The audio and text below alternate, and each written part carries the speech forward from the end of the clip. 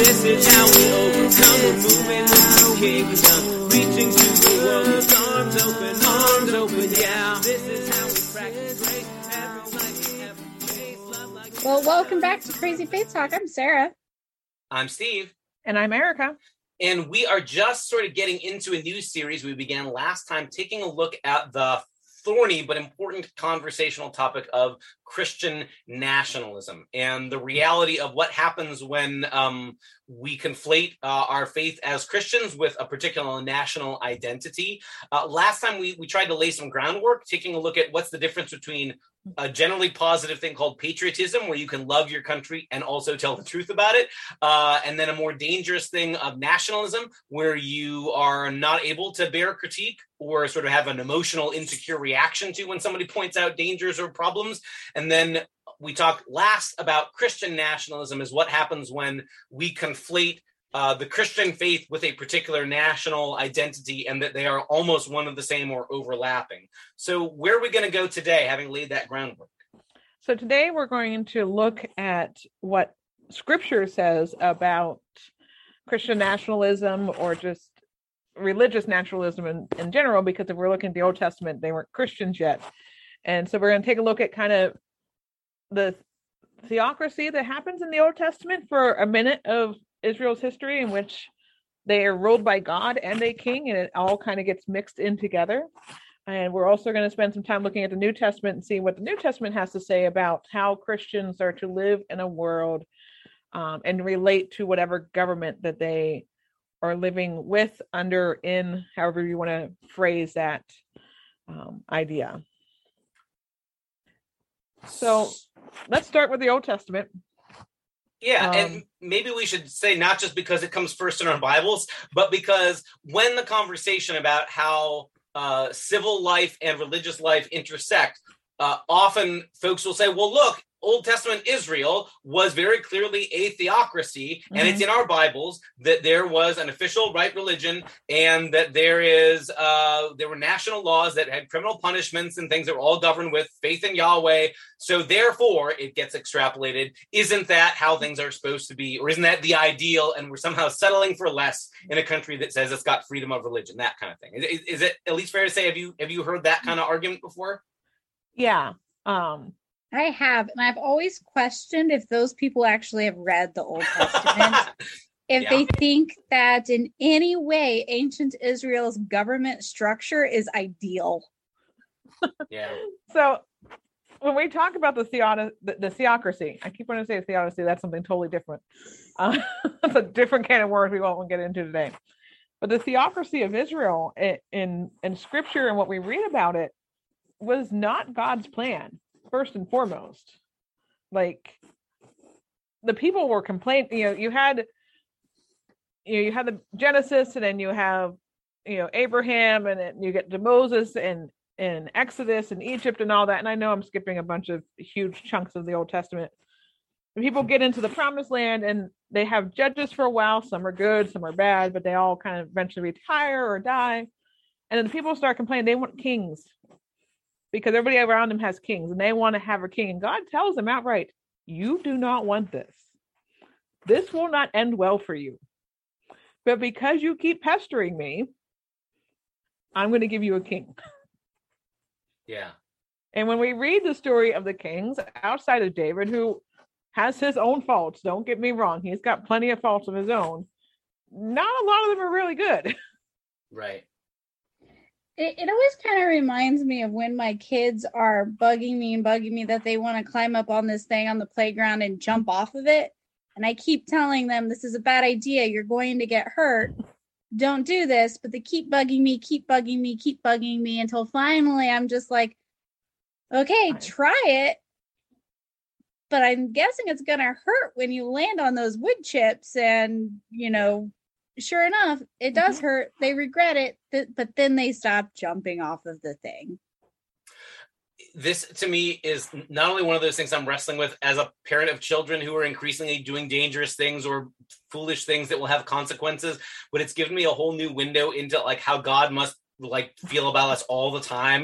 We are constantly the ones going, I'm going to do this, and I can do whatever I want. And God's like, please don't, that's a bad idea. And, then we get upset when we get, well, why didn't you tell me, God? I did.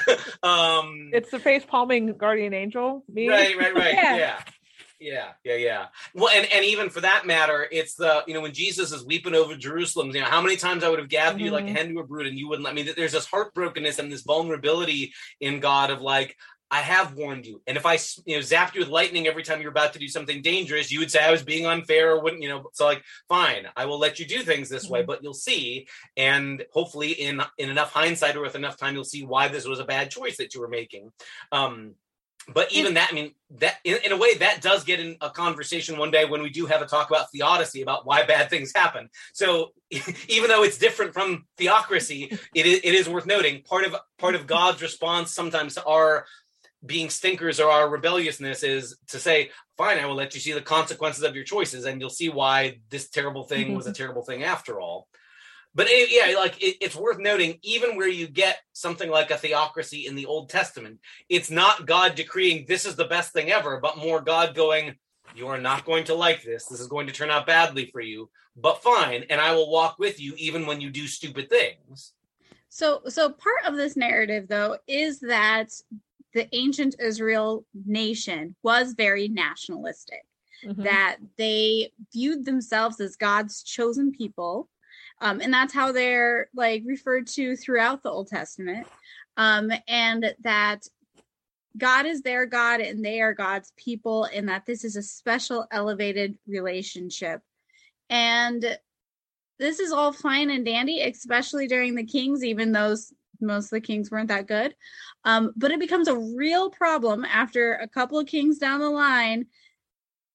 Israel as a nation split into two kingdoms, right? There's now the North Kingdom and the South Kingdom.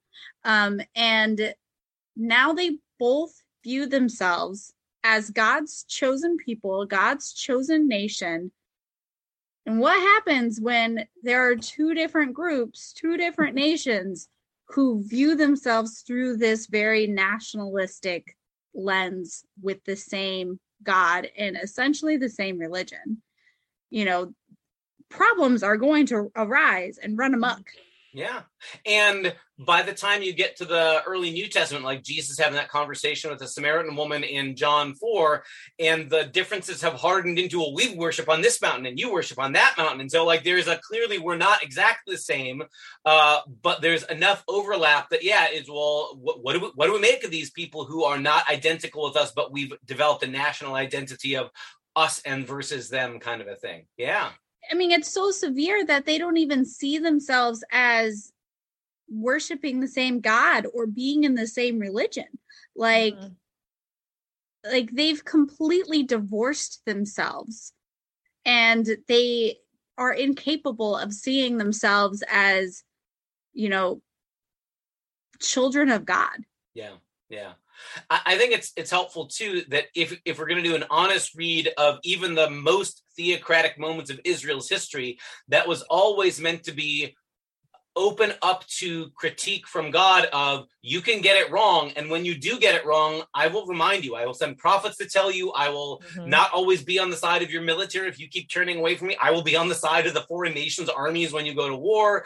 And that God would say consistently throughout that time, I reserve the right to care about the people in other nations and their well-being also. So you get prophets, in our Old Testament during the reign of kings, not only saying the problem is we aren't following God's rules well enough, but saying things like we aren't treating our neighbor nations rightly, or neighbor nations, you need to get your act together as well. That God's concern for other nations always was this huge qualifier on even the most nationalistic moments of ancient Israel, saying God does not only care about one country, and God's will is not for that one country to conquer all the world, but that God cared about and in fact, you get those visions from even at the height of Israel's national sort of theocracy, visions of all nations will one day be gathered to be, in God's reign, or, that God will into the peaceable kingdom of, the people not learning war anymore. That's not the image of we will conquer everybody, but we will beat our weapons into plowshares and not have to kill each other anymore. So even at its most nationalistic, there was these huge qualifiers that didn't say Israel right or wrong, but when we weren't right, we need God to correct us and change us and challenge us. So that's maybe we could say the broad swath of ancient Israel's experience in the Old Testament, although we could also add, once they come back from exile, they are never in power through the whole rest of the story of the Old Testament. And even into the centuries before Jesus' arrival in the New Testament era, it's living under the rule of foreign domination. And that might not have been pleasant or fun, but clearly they had to figure out how to live and hold on to their identity when they weren't in power and couldn't make all the laws, that kind of thing. But when you arrive in the New Testament scene and the Christian community is now figuring out how to be a community beyond just 12 former fishermen and their friends, how do they begin to wrestle with how they relate to civil government or civil life? Well, I think that part of not being in power is pretty central to the identity of first century Jews, and then therefore first century Christians, and then, second century and third century Christians, that the view of themselves, their identity, is as a marginalized small group who are being persecuted by the reigning government of the day, Rome. That they're being fed to lions. They're actively being hunted and crucified and executed for being Christian. Yeah. So that's pretty central to their identity, because that's not stopping them from being Christian. Yeah. Sometimes they have to be secret. They have to hide where they are meeting. They had a whole symbol thing going on with their, they would put that fish symbol on their doorpost so that other Christians would know, oh, this is a place where we can meet and worship, but don't tell anybody. Yeah. You have to be an insider to know the whole symbol code, to be able to be safe, so that Rome wouldn't find your place of worship, which was in people's houses, so that people wouldn't be executed. But people were being executed. People were being fed to lions and crucified. And so that was pretty central to their identity of, we are a persecuted people. We are a marginalized people.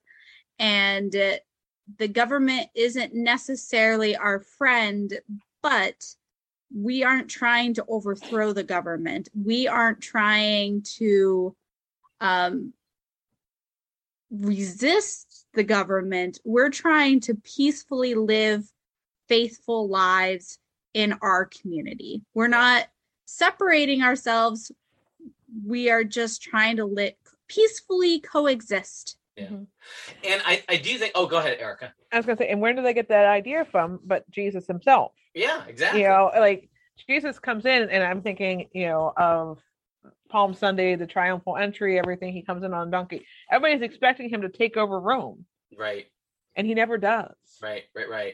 Well, and I think, too, at the heart of the Sermon on the Mount, and it makes a huge difference how you read the Sermon on the Mount, if you're assuming you're in a position of power, it makes very little sense to say, how could anyone compel you to walk a mile? But if you're living under Roman domination, and it's the Roman soldiers and police force who are requiring ordinary Judean citizens to carry their pack for them, the Sermon on the Mount only makes sense in the way Jesus intended it if you're in a position of, we aren't holding the levers of power, and how do we survive as the people of God when we don't have power? And what seems interesting to me is that nowhere in the Sermon on the Mount is Jesus saying, and now we've got to overthrow, or now we've got to launch our revolution, and there's a storm coming, we got to take it over. But more like, no, we will live as this small, as there's a line of Stanley Hauerwas's of being God's countercultural option, that the early Christian community is meant to be this small, different kind of voice that was distinctive and didn't try and pretend to take over everything, but was this like salt, right? You don't want everything to taste like salt, but salt makes everything else that it's in better. So that distinctive small entity, or like yeast and dough, again, those images from Jesus' parables only make sense if the assumption is the Christian community is this small, marginalized presence whose job is to improve the life of the whole, not to dominate the whole. And I think, again, sometimes that's lost on us when we are used to expecting we who are Christians should be calling the shots and in charge. Mm-hmm. I think, too, this is another one of those sad tragedies that, much like ancient Israel, even when they were at their most theocratic, written into the Torah was, you remember what it was like to be on the underside. You remember what it was like to be the immigrant or the enslaved ones.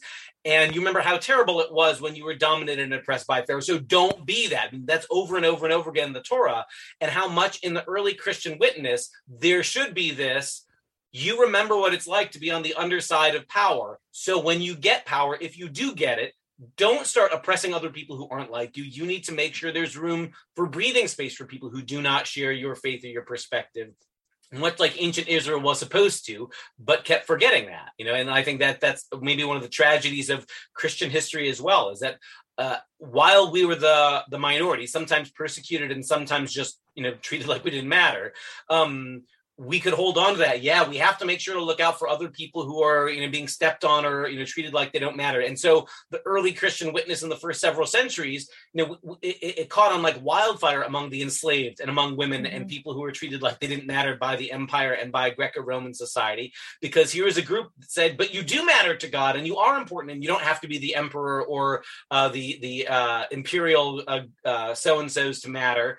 And then once we got adopted by the empire as the official religion of the state, it became really easy to start saying, but the people we don't like, we can start killing, right? Man, we started doing that. I've said for years, that's the biggest mistake in Christianity, in Christian history. Yeah. It's when we became the state religion. It maybe is worth noting, too, that as uncomfortable as it can make us sometimes, there are places in the New Testament that speak highly of secular authority or civil authority, and they are not talking about Christians in public office. They're talking about a pagan Roman emperor. So when Paul in what we call Romans 13 is talking about how temporal authorities, are there to restrain evil and stop wickedness, and that he's not calling for violent revolution against Rome there. He's saying, let them do what they were supposed to do to maintain order, and don't try and blow that up. He's not talking about a Christian emperor. He's talking about an emperor that has also repeatedly thrown him in jail and would be responsible for his own trial. So again, like the assumption of the New Testament isn't Christians should be in power because we're always better or right or smarter or more virtuous, but rather we're called to live faithfully wherever we are. And not only is it okay if we are not the ones calling the shots are in power, the New Testament assumes that we are not. And I think it's also, we talked last time about marks of maturity. Yeah. And this is, I think, a moment for Paul being very mature. Yeah. And being able to recognize both the good that the Roman Empire can do as well as the evil. Right. And because by all means, the Roman Empire at times was evil. Yeah. And it was often depending on who was in charge. But, there were a lot of just terrible ways that they executed people, and lots of people who maybe didn't even deserve it. Like they didn't, shouldn't have been executed. Sure. They did nothing wrong. People were oppressed and invaded and horrible things. But the Roman Empire also gave the road system, they gave clean drinking water, they introduced lots of forms of education and law and order in places that maybe didn't have it. Like they did a lot of good as well. And once they were like there and in a place, they did provide for the people. And, so like for Paul, I think this is definitely a moment of maturity and recognizing that, yeah, these people are occupying us, but that doesn't mean that we should revolt and try to gain our independence because they're here. This is the situation we're living in. We can live like this. This can work. And in some ways, it seems like he's drawing on, there's this passage from Jeremiah when he's writing to the people who are living under Babylonian exile. And instead of, we should fight the Babylonians and kill them all, seek the city, the welfare of the city where you've been, so if you're in exile, look for its welfare. So instead of trying to burn it all down, this is where you're at right now, and you can live without being in power. That's okay. And again, remember what it's like not to be the ones in power, and remember what it was like. One day, if you are in power again, remember what it's like to be, at the mercy of other people who have power. But Paul seems to be in that same vein of it's okay not to be the ones calling the shots. How do we learn to live in that situation? And it's not just learning to live under that, but I keep coming back to 1 Timothy 2. Those first 4 verses where Paul's writing to Timothy. First of all, I urge you supplications, prayers, intercessions, and thanksgiving be made for everyone, for kings and all who are in high positions, so that we may lead a quiet and peaceful life in all goodliness and dignity. This is right and acceptable in the sight of God our Savior. Like, we're not just supposed to live under these rulers, we're supposed to pray for them. Sure. And I think that's something we miss out on a lot. I know I'm not very good at it. I won't speak for others.